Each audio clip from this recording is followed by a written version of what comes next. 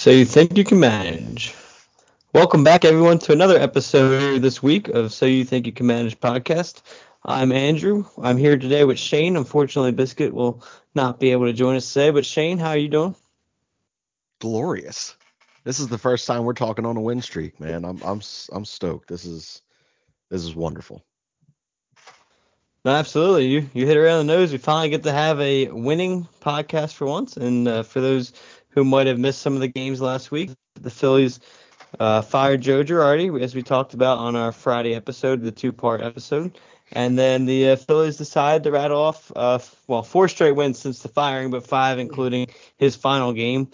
The final game in the Giants series, and you sweep the weekend series over the Angels, and then you win the first game of the Milwaukee series after the Monday off day, and then you close out that series with two more games here Wednesday evening and then Thursday afternoon. So obviously, finally a very good week.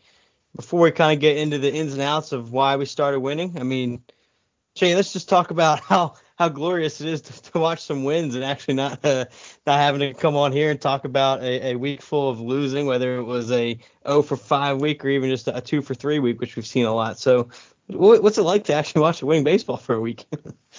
It's awesome. I mean, like you can't overstate that. Like this, we've just been longing for a really, really positive week, and it's not to say we haven't had that this year. We opened the season relatively positive as we have the last several years, and then obviously that West Coast trip was a ton of fun, despite the way it ended. Yes. Um, but one thing that I will say that differs from not so much the season start, but certainly the LA trip or West Coast trip. Um, do they just look like they're having fun, man? Like, I mean, even in the post game interviews last night, like music could be heard during Thompson's interviews from the coaches or from the manager's room. Guys are rowdy in the locker room or in the clubhouse. Um, and they're just loose on the field, man. And like, it's such a completely different group. And we talked about that on our shows, on our two parts on Friday. Like we thought that was going to be one of the biggest things to look out for, was a team that came out loose, a team that came out ready to have a little bit of fun. And I think for the first time in a really long time, I think that it's very, very evident what we're watching is a group of guys playing a game that they love, and that's beautiful. No, without question. And I think you used two key words there that kind of lead into the question I was going to ask, and used the words fun and loose. And my question was going to be, what has been the biggest thing in these? I know it's only been 4 games, but what was the biggest thing you've noticed in these 4 games since the managerial change? Because those were honestly, especially fun. Was a word I was going to use. Is this group just looks like they're finally enjoying baseball? It's not the Kyle Gibson stories you heard that his wife said you guys only look like you want to play baseball. It doesn't even look fun. No, it's been the complete opposite these last 4 games. So I don't know if you have any other words besides those two here. I know you just used them, but what has been the biggest thing you've seen from the team as a whole since the change? Um, I think the first thing is there's resilience. There's not that lay down, and you see that. We talked about it so much before over the last several weeks with this team, that it was just, even when they were winning, they were just waiting for that other shoe to drop. How are we going to lose tonight? How are we going to embarrass ourselves tonight? And then when they did inevitably lose leads, which we have seen so often this year and over the last however many years at this point, it was like, well, there it is. Like, we're not coming back tonight. And 4 short nights, man, we've seen this team show some heart, and come out there. And I think a big part of that is there's something deeply romantic about the players that come up who have not yet had a significant taste of Major League Baseball and all that that has to offer. Whether you're in your home city of Philadelphia, whether you are traveling in the road and you're in Milwaukee, and you're dealing with different cities and different cultures and different fan bases, different venues, different fans, different crowds. You need that infusion of youth, and right now we're getting it. And I think that when you see, I mean, like, I don't know how many of our listeners are parents. Like, I obviously none of the, well, no, Biscuit is, but either of us, we are not. But I would imagine, I mean, I've coached young kids for many years, and like, it is so much fun to see them have fun and to see like as the elder statesman in the room, you sit there and you're like, wow, this is what this game is about. And it's almost like you need that to appreciate the game of baseball when you're down. Like you need someone who doesn't know that this sucks right now in Philadelphia because they're just so giddy to be here. They're so ready to be in the show. And I think that's what you're getting right now, whether it's a call up of Maton before the shoulder, whether it's, Mickey being back in the lineup, and it's just, it's so great to see. Maybe without question. And you mentioned the youth, you mentioned the resilience, and that's something you really didn't see. I mean, I know in the offseason we're all talking about, oh, this team is you, late in the games, you're not going to be able to count this team out. But the first part of the season until now, recently, it was kind of like, oh, it's the same old team. You're losing in the seventh or eighth inning, you're going to fall. But you mentioned the young guys have really helped this team. And for those who might have missed the last couple of days, what Shane's referring to as well is you had a Bryson Stott walk off home run on Sunday against the Angels to seal that 9-7 victory there in the ninth inning after the team was trailing by 1 run in the ninth. And then last night you had off Josh Hader, a very good pitcher so far this year. It was actually the first 2 runs he gave up. You had home runs by Matt Verling, and you had a tying home run by Alec Bohm. So it's been these guys have really started to turn that corner, and these young guys have been able to. And for those who were kind of saying last week you were playing a struggling Angels team and everything, and it's still early. Well, yesterday was against a guy who hasn't given up a run since July 28th of last year. And like, Unreal. that's just incredible to me. Like, especially for a team who's used to having all these bullpen issues. Could you imagine having a closer that's been that locked down and never having to worry about the ninth inning? No, we sold our souls Um, for 1 year of Brad Lidge. Like, yeah, I mean, it's 1 year been of perfect Lidge. oof, unreal though, man. But Just ridiculous.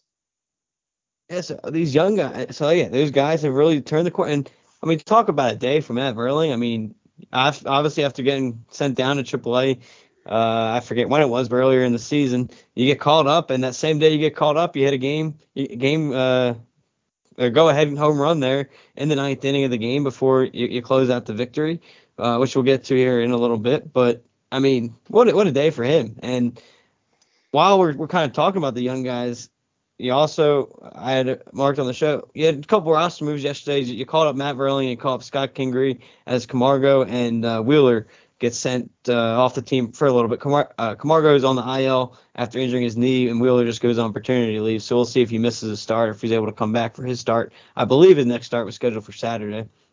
So we'll see how he does there. But those were the two big moves there. So you get younger again there. We'll see what Kingery is able to do as he comes back if he gets any playing time at all.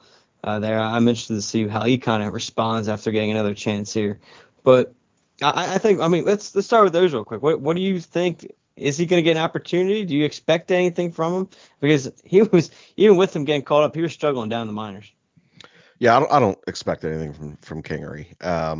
I wish the kid nothing but the best. But he's got a lot to work on right now to redefine who he is as a player. I think all the things that made him so incredibly special coming up, being a second round draft pick, winning those like minor league Gold Gloves, Players of the Month, adding all that power in his final year in the minors there.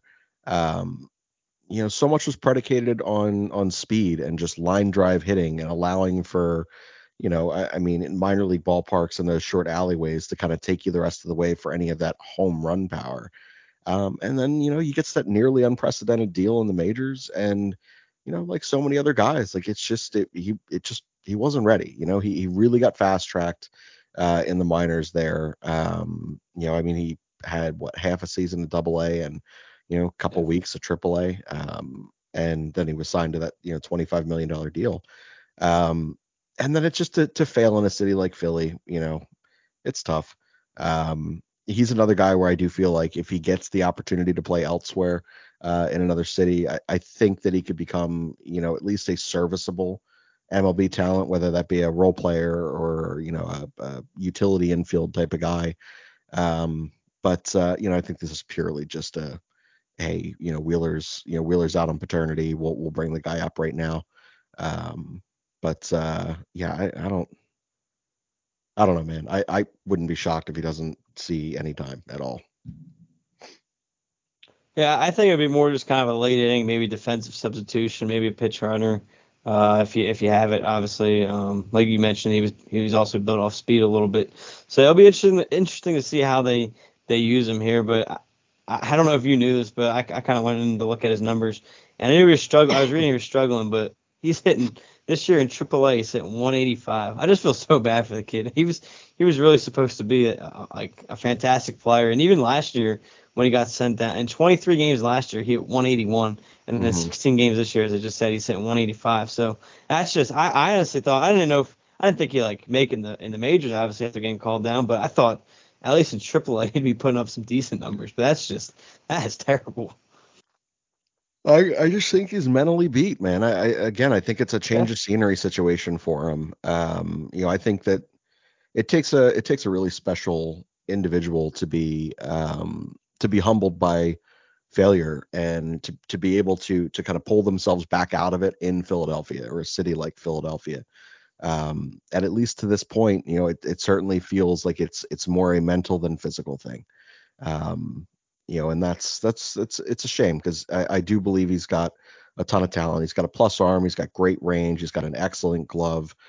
He's a very good base runner. He's an average base stealing threat if there is one in Major League Baseball anymore. And when that's he's sad to see right, too. yeah, when he's right in the box, like he's an all fields line drive hitter. It's just he got that loop in his swing and his approach changed and he's got a lot of work ahead of him to make himself useful for a ball club in the future. But you feel for him. And kind of so going back to the good wins we had from those young guys and everything. My question to you is this just a quick hot stretch, from excitement from the manager change, or have the Phillies turned the corner? Like, is this the corner you're going to go on that run we've all been hoping for? Um, I think it was. I mean, we've given Dombrowski and in the front office a lot of grief for waiting as long as they did to move on from Girardi. I think now in hindsight, bringing him in against an incredibly struggled Los Angeles Angels team, man. It might have just been the perfect, like all of this might have been the perfect recipe for the reset.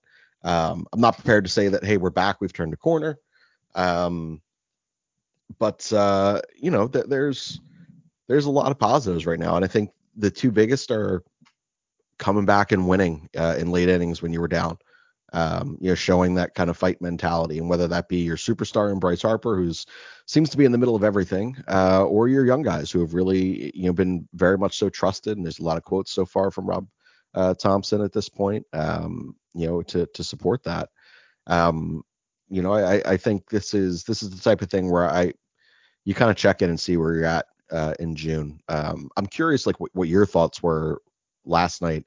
Uh, I mean, here's hmm, when you look at Corey Knable, he is so much built on the success of his curveball, and he clearly has not had that for a while. And his fastball is just not good enough, and his command is not good enough. So I mean, even when he was pumping in, it felt like every at bat last night was 8-10 pitches because guys just kept fouling things off. He didn't have anyone up in the pen at the time. He was just prepared to lose that game. Now, that could just be young manager, or young to the management role. Or it could be stubborn. It could be, hey, the fans have wanted, Corey Knebel to get the ball in these situations. Like I believe in Corey. But to me, I think that there's like that should be a growth point. The next time someone is struggling in the ninth inning, I hope that there is someone ready to go in the bullpen. So that's a big thing that I want to see over the next week or two if that happens. And then two, like put your big boy pants on. We know that like Corey Knebel was supposed to be the closer at this point. It has not worked out.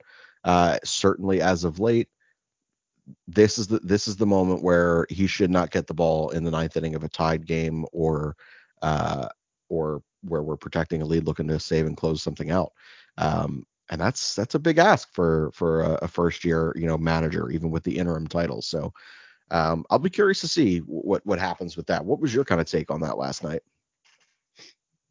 Yeah, I think last night for me, what was the final straw for Corey Knebel? I mean, I get he got out of it and he showed a lot by buckling down, getting that strikeout with the bases loaded in that 1-run game. But he's already cost us multiple times this year. And I mean, you look at, I mean, talk about, I mean, I know we've been on here before talking about some momentum and trying to get momentum for this team to go on a run. But talk about a momentum killer. I mean, you have Bryce Harper. What was it? I forget which game it was, but it was against the Braves. I forget which Yeah. one in the series. But he has the home run Yep. and takes the lead. And then all of a sudden, Knebel comes in and blows the game. Against the Angels, the 8th inning, you have Bryce Harper gets the grand slam, and Phillies end up winning this one against the Angels, but he has a grand slam in the 8th inning, ties the game at 6, and it's like, okay, Phillies got the momentum. He comes into the 9th inning, gives up the run. So I mean, that just has happened way too much here from him. And last night, I mean, again, he ends up getting the save and everything, but you get the 2 home runs off a closer who doesn't give up many runs, if at all, that often. You get the lead on him, and he walks 3 guys. And Yep. I mean, we've seen Jose Alvarado do that before, and his command struggle. But here's the thing, and obviously, I'm not saying here that Alvarado gets out of everything, but he at least throws 100 miles per hour and can blow one by a hitter. Corey's not going to do that. Like you said, he lives off the curveball, and if you were doing that, you're at the risk of hanging a curveball at that point and letting that ball go out of the park. So no, I'm ready to try somebody new. I don't know. I don't know how I feel because in the past I haven't really been a full matchup guy when it comes to the closer. But I think where you're at now with these 2 guys with experience and then a younger guy, I think you do play the matchups a little bit. Brad Hand's been throwing very well. I think you can use him if you got a lot of lefties coming up or depending on the matchups. And then you also use Dominguez with the speed of his. I think Sir Anthony's ready for the challenge there as a closer. So I would. I don't think I'd designate one of them as the closer, but I think I would remove it from Corey Knebel for right now. Like you said, it's tough for a first year guy there, like for Rob. But I'd take it away and try out Sir Anthony and Brad there in that spot. Yeah, I don't disagree. It doesn't excite me to have Brad Hand in there in the 9th inning either, as good as he has looked at times for us this year. Um, I just in today's game, like you really do just kind of want that, that 98 plus fastball with some run or some cut and just a ridiculous slide piece. Um, and while he has a nice off-speed pitch there, he's working off a 90, 92 mile an hour fastball. Sometimes he rears it up to 94. And it makes me nervous in today's game in a 9th inning. That being said, he's got history in the game. So, I don't think there's a better option in the pen than the 2 of those arms. And again, like for me, dude, like it's almost poetic. Like, Girardi goes out on a win, Knebel's going to go out on a save, and it's like, okay, this is the next jump. This is the next thing that reinvigorates, the next part of this roster. Joe getting out of here, and all of a sudden, the offense is clicking. We're scoring 8 runs a night, like it's wild. Maybe removing Knebel and trusting, 20. What is he's 25 now, 26. Yeah. Yeah, Sir Anthony. So trusting a young guy there, and then trusting, a guy who's been there before in Brad Hand. Like maybe that's the thing that propels that part. And we get 5-game runs out of that bullpen there. And all of a sudden, all these pieces kind of start clicking together. And that's kind of the romance of baseball. It's just, it's this puzzle, and so much is built on momentum. And this is the first time in a long time we've had any. So it's exciting. Hey, as long as it's not the playoffs, you can trust Hand in that 9th inning. That's fair. No, so actually, Dominguez is actually a little older than I thought he was. He is 20. Well, he'll be turning 28 at the end of November. Um, Okay. so not that much older, but I think no. And here's my thing too is obviously whoever's listening to this by now knows I was a big Hector Neris fan, and I always believed he'd be a lot better in the setup role. Well, to me, that's kind of what Knebel's pitches are set up for. Right? Like you mentioned, kind of today's game, you want that firepower in the ninth. Like to me, he's almost set, and that's why I would try Dominguez first, honestly, beforehand, just because I feel like that duo of similar stuff, a lefty and righty, and Hand and Knebel would be a pretty dynamic and pretty good duo there in the eighth inning as a setup role spot. 'Cause I feel like his curveball and stuff is more set up for that eighth inning and would get you ready for that ninth there for Dominguez to then take over with the speed. So I do think that would kind of play a factor in one of those things where you find that closer and it brings everybody kind of to where they should be, and it almost makes them take off too. Yeah, I mean, honestly, if I'm the Phillies right now, I'm looking in the minor league system right now, and I'm pulling out a right-handed arm somewhere, and I'm kind of fibbing an injury for Knable and just kind of giving him that 10 days even, to reset, and then maybe the next 2 or 3 series road trip, that's when you bring him back in, make sure he gets a couple games under his belt before he gets back to Philadelphia. Um, because he's a guy right now who, like, you could just tell, like, he's pinching the laces a little hard. Those curveballs are bouncing a foot before the plate. They're breaking, as opposed to breaking at 58 feet and making it hard over those last couple feet to the plate. They're breaking it at like 48, 50 feet. And it's like, wow, like now this is just a really slow spinner that's coming at me right now. And this is a guy who just clearly doesn't have the feel. So, maybe some time away, and then a little bit of time, on the road to pitch, not in front of, the Philly faithful out there, just to kind of get his feel back, get his confidence back, and get a couple good outings under his belt. Because I don't think he's an untalented dude. I just think when you're so dependent on your secondary pitch to be the pitch, like, and your fastball isn't a blow you away fastball. Like last night he got it up to like 96, 97, but he's primarily a 95-ish guy.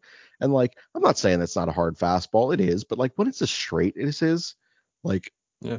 you like that is all. It's just like Hector Neris. You're like, it's exactly like that. Hector Neris is a very flat 95, 96 mile an hour fastball on his best days. And the reason it works is because he plays that split right off that, because it falls off the same line.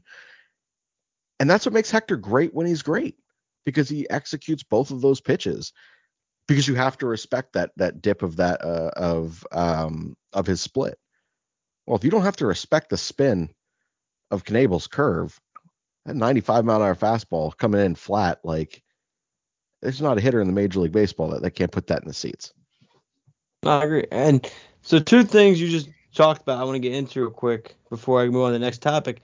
Kind of with the usage there of Corey Knable.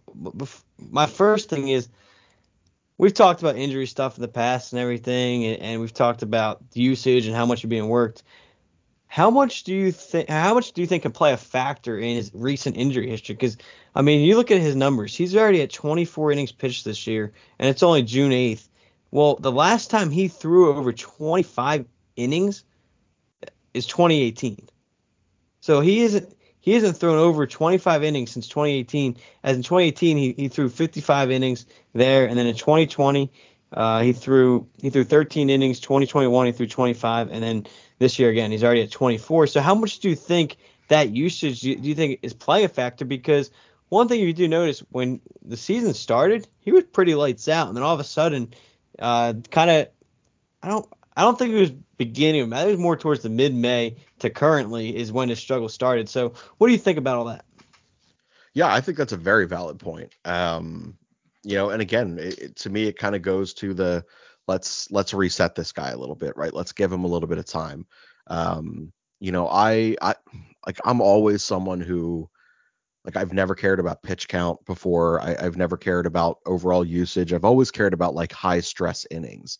That's the number that, like, for me is the thing that, like, I gauge how much wear and tear a pitcher may go through in any given year, or any given night and outing. And I just think that when you take a look at, early May on for him, I mean, you're looking at a dude who's having more rough outings than not. Even when he's getting those saves, there are base runners in scoring position, and that wears on you more than, you could throw 50 pitches, and you're working hard, but there's no one on base, and you got a 3-run lead.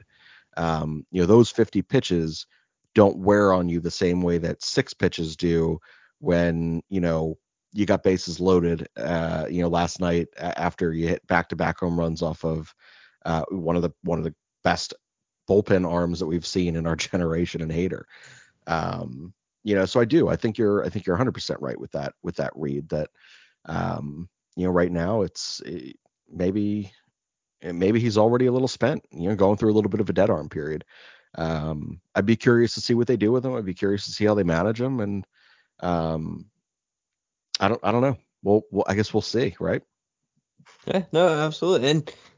And then you mentioned how were interested to see if they would go down to look at AAA, see if you had a right arm maybe to bring up and everything, and send him down, use the injury, whatever, and shut him down for a couple days or whatever, kind of revamp him a little bit. And this wouldn't really necessarily look down to AAA, but in the yesterday it came out, the Phillies were actually scouting a right-hander as he was doing a workout, and that's Trevor Rosenthal. Would you have any interest in bringing him in? Obviously, they were there for the workout, but I mean, would you have interest in bringing him in? You obviously missed spring training, so he'd start in AAA there, and then get called up at some point if he ever feels ready, if he's performing well. Recent numbers for him, if you're not familiar with Trevor Rosenthal, in 2019, sorry, it's too far. 2020 in the shortened season, he had a 1.90 ERA. Before last season, kind of coming back down to earth a little bit, got hurt and had a shortened year because of a groin injury. So maybe that's going to happen a little bit with him. Obviously, something to look out for. But career numbers: 3.36 ERA, 132 saves, a 31% strikeout rate, which is pretty good. And then he tops out at 98 miles per hour for his average fastball. I feel like he's been tied to the Phillies for like over a decade. Like, Yeah. it's so weird. It just feels like every deadline, every offseason, there's always someone poking around saying, this would fit. And it would make sense that we're taking a look at him at one of those, kind of tryout performance type things when he's, probably at his end of his run, right? Like, so it's frustrating. You got to go, like, same thing like with a guy like Kutch. We were rumored to be in the conversations with him forever. And we get him when he's 32, 33 years old after the worst 2 years of his career. That being said, I think at this point with the bullpen, anyone who's got an established history, take a shot on them. What I would say is, and I know that this is not the easiest thing to do, but I would say that when it proves because I believe that there's value in a lot of those types of arms, the established relievers who are either, had down years or they're coming back off injuries. I think the Corey Knebel thing can happen. I think that they can be, you mentioned how dominant he was early in the year, and Corey Knebel did look really good early on in the year. It was, I recall texting you guys and you guys texting me, just, how nice it is to sit there and watch an easy ninth inning. And then fast forward to now, and obviously that's not what we're getting. And I think what would almost help this team is if, like, you just sit there and you just sign all of the Knebels and Rosenthals and just bring them in here, let them throw for a month, and when it proves that time has caught up to them already, get them the hell out of here. Like, just use them for what they are. Keep grooming some young guys. Hope that you come on up and make some, kind of put together something that works in that September push. So, but yeah, I would take a shot on them. 10 out of 10 times.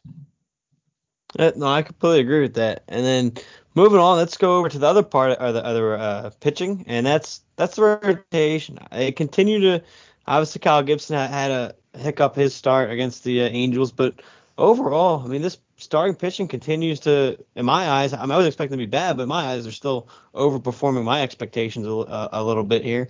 And let's start with kind of the good and the bad before I get to the next guy, and that's Ranger Suarez. I mean, obviously he struggled so far this year, but he came out and probably had his best start of the season last night against Milwaukee on the road. He went 7 innings, only allowing 2 runs. Unfortunately, he didn't pick up the win, but he obviously kept you in the game the whole time before you were able to make that comeback and win. And I think that was huge for Ranger, especially against a good team. It wasn't like it was, you end up facing a bad team, so you don't really know what no, he went out and faced a good lineup and was able to do that. So to me, at least, that was very encouraging to see that from Ranger. Absolutely. I think that, to expect what we got out of him last year, a sub-2 ERA was always going to be unrealistic for this year. But what I will say is, the guy didn't have a traditional spring. And coming along early in the season, like, he may have only really been fully stretched out where he's comfortable taking the ball and knowing he can pitch 7-8 innings. It's probably only been the last several starts. So it's going to take, especially a guy who has been a starter, then worked down to a bullpen arm, and then ramped up to being a starter again. I would assume that it's a little bit of a little bit of shock. So I think it's a very positive thing what we saw last night, and a big confidence boost for a younger guy like that in your rotation. And I keep saying it, man. Like this, outside of Wheeler, like no one's overly sexy in this rotation, but everybody can shove. Everybody can give you like that the one really good Eichhoff year, the 32 starts out for him where he had like a 3.5 ERA or something. Like everybody can give you that or better on this rotation. And like, that's awesome. I'm here for that. With this offense, great. And last night was the first step for Ranger and moving in a direction where, we can count on him to be that kind of sub 3.5 ERA guy. Yeah, absolutely. And then moving on to the next guy, and I know he's pitching tonight. We'll see how he counters his last performance. But Aaron Nola, once again, he came off a really good start against Atlanta. Just missed a complete game shutout. Ends the game with eight and a third innings, giving up 1 run. And then he goes to the Giants game, and man, he was lights out. Like he was lights out the entire game. I even heard Ricky Battaglia talking about it. It was like, okay, this guy's gonna have another chance to go another complete game. And then all of a sudden, he hits that third time around the order, 6th inning, and he gives up 5 runs. What's crazy is it feels like when he gives up 1 or 2 runs, he never gets to win, and then he gives up 5 runs in that game, and he still got the win. But that's just the story of his career. I feel like in the last year or two. It is But weird. I mean, just the one thing that, and obviously that we've talked about that in the past, is his 4 or 5 innings of dominant innings, and then all of a sudden he hits a hiccup. And we've talked about maybe pulling him after the 4th or 5th inning, kind of just because that's the way he's been going. The one thing he continues to do is just he strikes out batters at a high rate, and that's why I'm like, it's so tough to figure out what you want to do with a guy like that because he is that dominant. And I mean, just to read his numbers this year, he's got 3.92 ERAs, 3-4. Obviously, when we first got him, you expected a little bit lower than 3.9, but it is good to see it back consistently in the threes so far this year. Hopefully, he's able to lower that again a little bit here this evening. But he's striking out 79 batters in only 66 innings. So again, that number's, and then his whip is only 0.93. So again, it's not that he's allowing a lot of base runners. It's just he gives up that kind of 1 or 2 big hits in those key moments instead of finding a way out of it like he used to. Yeah, I mean, what I would attribute a lot of the Aaron Nola experience to is he never really seems to have more than 2 pitches going for him at a time. He likes to run that off the hip fastball to lefties in, and he kind of uses that as another off speed pitch, like as another option to his four seam fastball. Um, but he doesn't like. I wish that there was an off season plan for him that like made him confident enough to at least have 3 pitches that he can throw every single day out. Because there's only so much you can do. You get through that lineup, 2 and 3 times, and you get these guys coming back up, and if they really only have to guess on 2 pitches and they've seen what you got, like there's no chess moves left, man. It's just like your stuff versus their bat. Let's see who wins. And they're gonna win. That's what it is. So part of to me is the fact that he hasn't found that consistent third pitch every start out. And when he does have that pitch, we do see the 6, 7, 8, 9 innings of work from him, of really, really great ball. And he's so much fun to watch. He just he doesn't always have that feel. Part of that I kind of attribute to whomever's catching him, whether I'm pretty sure it's almost always JT at this point. But the rare occasion that Stubbs may be out there as well for a Nola start. To me, I would be working hard to establish the third pitch early to make sure that there was some confidence there in that. It's kind of that cost benefit. Do you risk some more balls in play against a defense that's not very good? Do you risk, base runners getting out there on base and having Aaron pitch out of the stretch more, often early on to create a feel for a third pitch so that he can go deeper into the game, or do you just take 5 dominant innings, and if things start to kind of go haywire in the sixth, you just yank them early? It's really, I don't envy the manager's decision when it comes to an Aaron Nola start. I just think it's a really, really tough thing to do. I think for me, I I don't know. To me, honestly, like when he's right, he's more fun to watch than Zach Wheeler, so it's really frustrating. But yeah. No, I agree. I mean, I agree with you completely. It is probably one of the toughest things you can do with this team, just because you're probably so tempted to be like, okay, yeah, this is where he's gonna fall off. We need a pull, and that's kind of where you mentioned earlier with Knebel, making sure you have somebody ready when he's in the game. That's kind of what you have to do with Nola too. I think at this point, you don't necessarily have to pull him, but you have to make sure somebody's ready. So if he does start to show that sign, you know he's fallen off in the past. So if he starts to show that in the sixth inning, you have to be ready to maybe yank him a little bit earlier than you wanted to. And I think that might be something maybe you see from Rob here early on in his managerial tenures. We'll see as he kind of makes adjustments as well. Because yeah, it is kind of it's so weird when you have a guy like that talented do that, not able to maintain that. One thing I think, and we already talked about the energy these young guys bring. One thing I think Rob has done a lot better, obviously, is giving these young guys time. And I know some of these guys have been hurt since he's taken over. Segura got hurt, so he's kind of forced to play somebody. Now you have Camargo go down as Didi comes back, so you figure Stott's going to get a lot of time at second base now, with Didi at short, and Alec will be playing third. And then Mickey Moniak out in center. He's not playing tonight. They put Herrera back there, but one thing, I mean, he's letting these young guys play. Harper, I mean, I know I think we talked about in our chat. Harper took that shot. It seemed like at Girardi, kind of paraphrasing here, saying, "Listen, it's great to have these young guys finally have time to get time on the field every day and everything." So it's good to see these young guys go, and I think that's going to go a long way.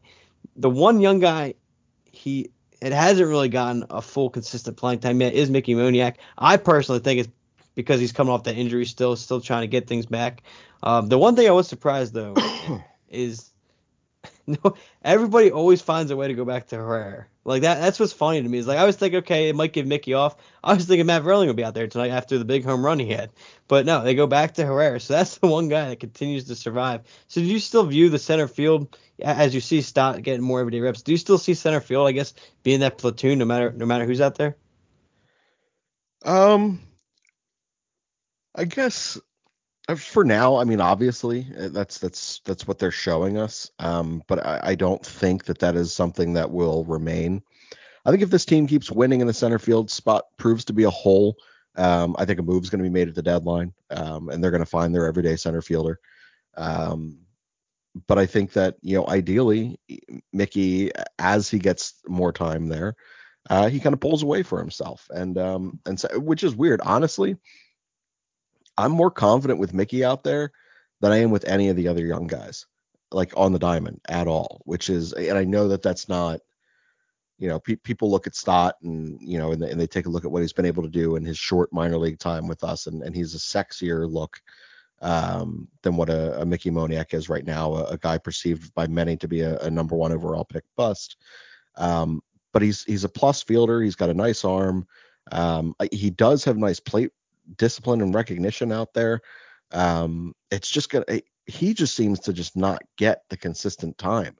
And I'll be really curious to see, as he does inevitably get that time with Topper to be out there, how he kind of runs with that. We'll see how that kind of comes along. But in terms of the Herrera thing, like, I've just seen enough of him as a human being. Like, I'm done with the experience. That being said, like, the guy, you've talked about it probably more than Biscuit or me. The guy's never looked like he's gotten better or wanted to get better in anything. That being said, like, guy's hitting like 270, 275. Like, he has some pop. Like, he's an idiot in the outfield, but like he's got enough speed to make up for it a lot of the time. I just think he's just like content being an average baseball player at best. And sometimes the average at best player is our best player in center field, and that's disgusting. So I do hope that Mickey, gets the time to pull away there. Yeah, no, I agree with you there too, and that's what it'll be interesting to see what they do come deadline time because if you're gonna get an everyday player in center field, they're going to be looking for somebody that's ready now. So then it will probably come down to, do you want to give up on Mickey? Or not give up on him, but is he a guy you're going to include for an everyday center field? Obviously, probably mainly depend on what the age of that guy coming in is, or if it's just going to be a rental piece. So that's where I'm honestly kind of happy. I'm not in a position to make that kind of move.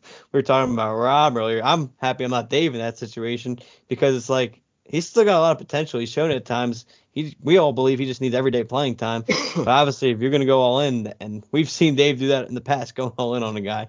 So we'll see what happens there. But I guess real quick before we move on, I know you're a big Mickey guy, so would you be willing to move him for an everyday center fielder? Yeah, I think at this point, so my entire view and philosophy on prospects over the last year and a half has severely switched. I've always been just a total romantic for the development prospect of these young guys in sports across the board. But after the Ron Hextall experience with the Flyers and us not having developed a single player worth a damn, after the Phillies having, I think a top 5, top 7 farm system in baseball for 3-4 years there. And like it took until now for JP Crawford to be like the only one of them who's an everyday player, who is a plus player. Like, think about all the people that we've traded over the years when we were competitive, and then when we were selling off pieces at the end of that competitive run, and even later after that, like fucking no one turned into anybody. At this point, I don't care how much potential you have. I'm going with the guy that I know can do it. I believe in Mickey Moniak. I love Mickey Moniak. I would love for him to be here. I would love for him to set himself aside, or separate himself, as a clear cut, you can rely on me center fielder. That being said, if he doesn't, and we have to make him part of the package to bring somebody else in here, you do what you got to do. Like at this point, I am, the Philadelphia sports market has broken me down, and my love for the prospects in sports. I just don't care anymore. You look at B-ball Paul out there, couldn't get playing time until the last 2 weeks of the season. Like it's just stupid. Zaire Smith didn't, almost died. I hate Philadelphia. I hate all of us. It's terrible. It's a hard place to be. No, definitely. I guess real quick, stay on this topic here because I think it's a good topic here as we get closer. We're still obviously far out, but if you couldn't get best of both worlds, and it came down to you have to decide, do you want a worse hitter where he's not going to come in and be the leadoff hitter, but he's going to be a fantastic defender out there in center field and really man that outfield, or would you rather another offensive bat who can come out of your leadoff, you move Kyle down to a spot he's been hitting well this season, and you're able to take him off the leadoff spot? Which one would you prefer if you can't get both? It all comes down to where Harper's at. If Harper can play the field, you can go ahead and you can get another bat for center field. And I think you're okay because, while Harper is not a Gold Glove caliber fielder, he is better than the 3 options we put out there most nights, unless Mickey's out there in center field. Defensively, I'm talking about. If he is primary just a DH for the remainder of the season, you have got to get someone that can go out there and cover in just insane amount of the outfield. And that becomes like a top priority to me. Because Schwarber is, he's here for his bat. It's a huge hole in left field there, defensively. And like Castellanos just has no arm and just has terrible reads. Like they're like both of those guys are ideal DHs, and to have 2 DHs in your corner outfield and then a platoon situation in center is not ideal.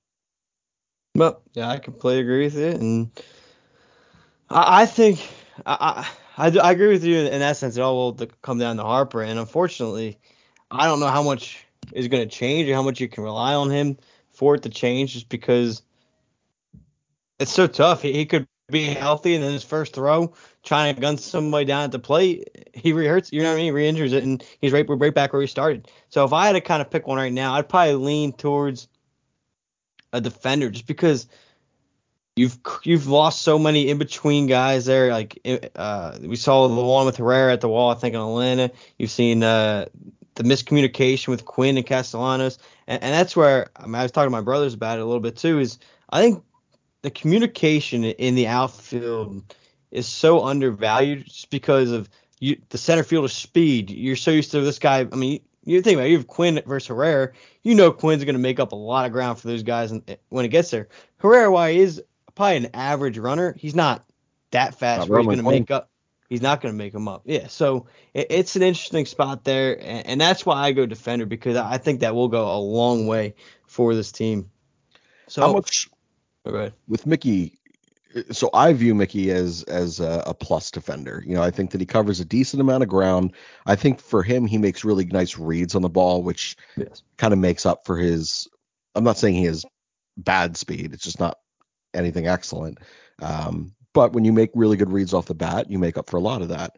And then his arm, is not. It's not Roman Quinn. He's not throwing in 98-mile-an-hour seeds to the plate, but he's got a decent enough arm out there. Like, is that defensively sound enough for you to make up, or are you really looking for you're looking for a legit stud out there in center field, like a Gold Glove caliber fielder to kind of make up for the Castellanos and Schwarber experience? For me personally, I do honestly believe it is enough to hold off. Like, if that is the situation and you need defense, I'm okay with sticking it out with Mickey, just because I think even the little bit he's played, I think you've seen a lot better outfield in terms of defensively from just the outfielders. Obviously, we've still had mistakes and everything. I'm not saying it's been perfect, but I think it has been a lot better. And here's my thing with that is you've seen it. You've seen him make good reads, like you mentioned. You've seen him make diving plays. You haven't really seen him have the opportunity to throw someone out like Roman Quinn did a couple times. But I do think he's enough, and especially the way he's coming up. And I think we've seen his struggles in the past too, but we've also seen him get beyond the offensive struggles. To me, so far, I believe it's not going to affect the way he plays in the field. So I am okay with sticking out. For another reason is we already know we have a thin farm system. So if you're not going to upgrade really offensively there, I think you're more valuable to hang on to some of those guys from the farm, including another younger guy who might benefit from a more a full spring training, and hopefully he doesn't get hurt this time, because I still think his offense isn't as slow as it's been this year if he doesn't get hurt. I'm not saying he would have went out and hit 380, but I think it would have been better than what he's at right now if he doesn't go out and break his hand or wrist. I forget what exactly it was there before the season. I do think it comes out a different way for him. So I'm okay with that. I'd be okay with his defense. Yeah, I'm pretty much exactly where you are. Again, it may very well just be the fact that I do overvalue Mickey. I do have a tie to him. Um, more so than most of our other prospects, but um, obviously for the remainder of our prospects, I'm like, if we got to move someone, just fucking move them. So it's a weird place to be. Absolutely. Final full-on topic here for discussion. Phillies closing out the series with the Brewers, as mentioned earlier. You got two left with them here Wednesday evening and Thursday afternoon, and then you return home for three against Arizona, who's a beatable team. I mean, they're not a bad team that you can come out and overlook, obviously, but they're 26 and 31, basically right where you're at, and then you also stay home then the following week at the start for three against the Miami Marlins, which we all know the history between us and the Marlins with how much we struggle against a team like the Marlins. So we'll see what happens with them as they come in this or come in next week as well. What are you looking for in this next week? Obviously, most likely you're not going to win every game, but what are you looking for from this team as they continue a full week here under Rob? Yeah, I mean, we're not gonna win the next 8 games, in a row. I don't think. But just play above 500 ball right now. Like, Biscuit has been saying this, you know, all year, probably even into parts last year. Like, it just isn't good enough anymore. Like, we're like, it's not acceptable to play 500 baseball anymore.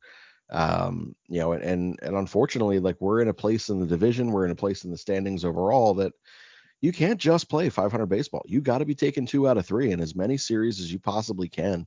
And honestly, when teams like the Angels come in that are just in the middle of just a hard stretch of baseball, you got to take advantage of that. You just like we did, So it's for me, it's beat the teams that you need to beat, or that you're supposed to beat, and hold ground against the others.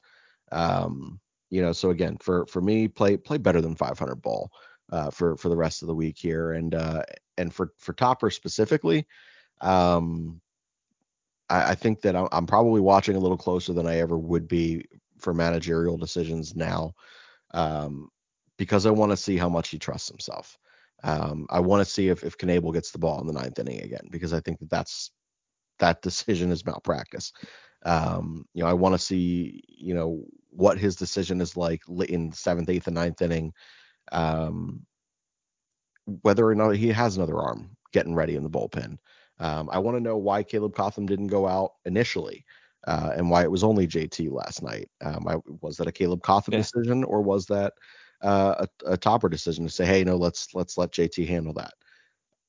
So, there's a lot that I'll be watching for in terms of what he does and what he goes out there, um, and corrects. So it'll be a fun process over the next week and a half to kind of see where his decision processes kind of separate and differ from that of what we expected out of Joe Girardi. Absolutely, and I think I'm the same way. Obviously, you're playing a tough Milwaukee team. Hopefully, now that you won Game 1, you're able to take one more from that series and win that one. And then again, Arizona's a team at home. You should be able to win that series, and you hope you can win the Miami series as well there, and you continue to make up some ground. Obviously, listen, I kind of don't pay attention to the standings. I don't know about you until about the All-Star break. Obviously, the 12 and a half games is a lot from when Rob took over, but you've already made up 2. Going into today, you're down to 10 and a half. But more realistically, you currently sit 4 games back of that last wild card spot. So, that's the thing. You keep winning series. You got to keep finding a way to chip away at that, continue to make it lower. And to me, again, you don't pay attention to that stuff until the All-Star break. So just keep chipping away until you get to that point there in the season as we go forward. Go ahead. That's exactly how it should be. For me, as you're playing on, like, we're all aware of what the Mets are doing. Like, they're running away with the division at this point. I'm not considering that. I just want to control the things that I can control, right? That's what all organizations should be going out there to do. And once again, like, this is win series, take 2 out of 3. If you take 2 out of 3 all the way, like, you are a damn good baseball team. So. Yes. You're gonna slip up. We're gonna play the Marlins. They're probably gonna fucking sweep us because it's the Marlins.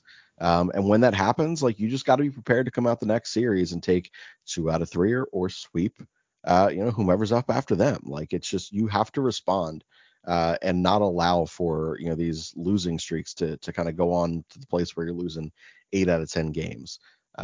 You to steal one from Jalen Hurts. You have a bad series against the Marlins. Flush it. That's it. Move on. And I'll be curious to see how this team responds to those inevitable moments when they will happen, because it's a long season here with in Major League Baseball, under Thompson, as to what they did with Girardi. Yeah, the most Philly thing ever would be you find a way to sweep Milwaukee and then you come home and get swept by the Marlins. That would be the most Philliest thing ever to balance out that that sweep there, to make it 3-3 between those 2 series. But I just want quick takes on these next 2 things. Like, you don't have to go in depth. Just 2 fun facts here to close the show. Or not fun facts. One of them is a fun fact. The other one is more interesting. I don't know. I haven't really found too much on it yet. But I saw a thing today. I don't know if you saw this. And it said Joe Girardi and Nick Castellanos reportedly have only spoke 2 or 3 times the entire year. How concerning is that, if that is true? Like, that is That's unbelievable. that's disgusting. Uh, that's your prized free agent right there. And I don't know if honestly, like as stubborn as Joe is, like I don't Castellanos just sounds and looks like a total asshole, like in the most like proud Philadelphia way. So it wouldn't shock me if he was just like, yeah, fuck off, Joe, and that was just it. That's bad, dude. That's embarrassing. Where'd you find that? It was on Twitter. It was two people. I can't remember who it was. They were having a discussion about it. Again, so I haven't really found a full-on like trustworthy source about it. But I mean, that's something you don't really make up and have a conversation on there. So that's why I do find a little bit of truth behind it. But who knows? In this day and age, you gotta be careful what you read on Twitter. But I just thought it'd be an interesting thing to pick up there or to put out there just because I saw it. But then here's the fun fact, and maybe it's because of the talent around him this year compared to last year in the lineup. But I don't know if you saw this Bryce stat Harper RBI. after his Yeah. sacrifice fly last night. He's at 41 RBIs already this year. At this point in last year, he had 19 or 20, depending on which day you looked at. But that when I heard that from Scott Fransky, because I was listening to it at that point on the sacrifice fly yesterday, that was just unbelievable. Like, Yeah, I am. It's crazy. So like, we're seeing a lot of different Bryce Harper stuff come up on Twitter. I forget, it may have even been that Franskin LA account that put it up on Twitter. They were comparing the stats of this year versus his MVP year last year, and in all the categories you would want a stat to trend up, he was higher, and all the things that you want to trend down, he was lower. And now again, these are handpicked stats. There are other stats there where it was going to be against whatever point they were trying to prove with their data there. But it is fascinating to sit there and see that in like 9 separate main categories of offense, he's trending better than his MVP season last year, which was an obviously unbelievable season, taking away the MVP and as a whole, and just taking a look at the body of work. What an incredible season he had. And to be trending better than that this year is just so special. I want so bad for this guy to win something here. It just, right. oh my God, And more not than only that, anything. you win that. What was that? Sorry. I just more than anything, like he's just such a passionate dude and loves the game of baseball so much. And like I'm just reminded of all the joy that came from watching all the guys pour in from their various positions and dugouts and after the 2008 World Series. And everybody's running in and they're all just they're pumped. And like to me, like I almost just feel like Bryce Harper would just break down and cry, and I'm like, dude, I'd just cry with him. Like Yeah. just unbelievable. But he's an unbelievable player, unbelievable guy. He's obviously taken the city in very well as well. And I mean, it's just incredible to think. I mean, he puts up those MVP numbers last year, obviously, and as you mentioned, all the stats you won up are up compared to last year. So one, is he going to win another MVP? And then two, it's just crazy that he's doing all this with a torn UCL. Like he's not even fully healthy, and he's got a bad elbow, and he's still swinging like this. Like, that's just what's incredible about it all to me, at least. But I, no, it's exciting to see for him, and hopefully the team continues to trend in that right direction. Man, I hope so. It's been a lot of fun for a little under a week now. Um, and not just the fans, but man, that clubhouse deserved it. I say it so often, it's a really tough city to play for and to play in, and it's been really special getting to see them go out there and play a game that I love so much, and to play it so freely and to play it with just total fun. And that's it's been awesome to watch. Without question. Thanks for listening again to another episode of So You Think You Can Manage. Hopefully the Phillies continue this hot stretch, and we're at this time next Wednesday talking about another winning week as the Phillies try to get back to that 500 mark. Thanks again for listening to another episode of So You Think You Can Manage.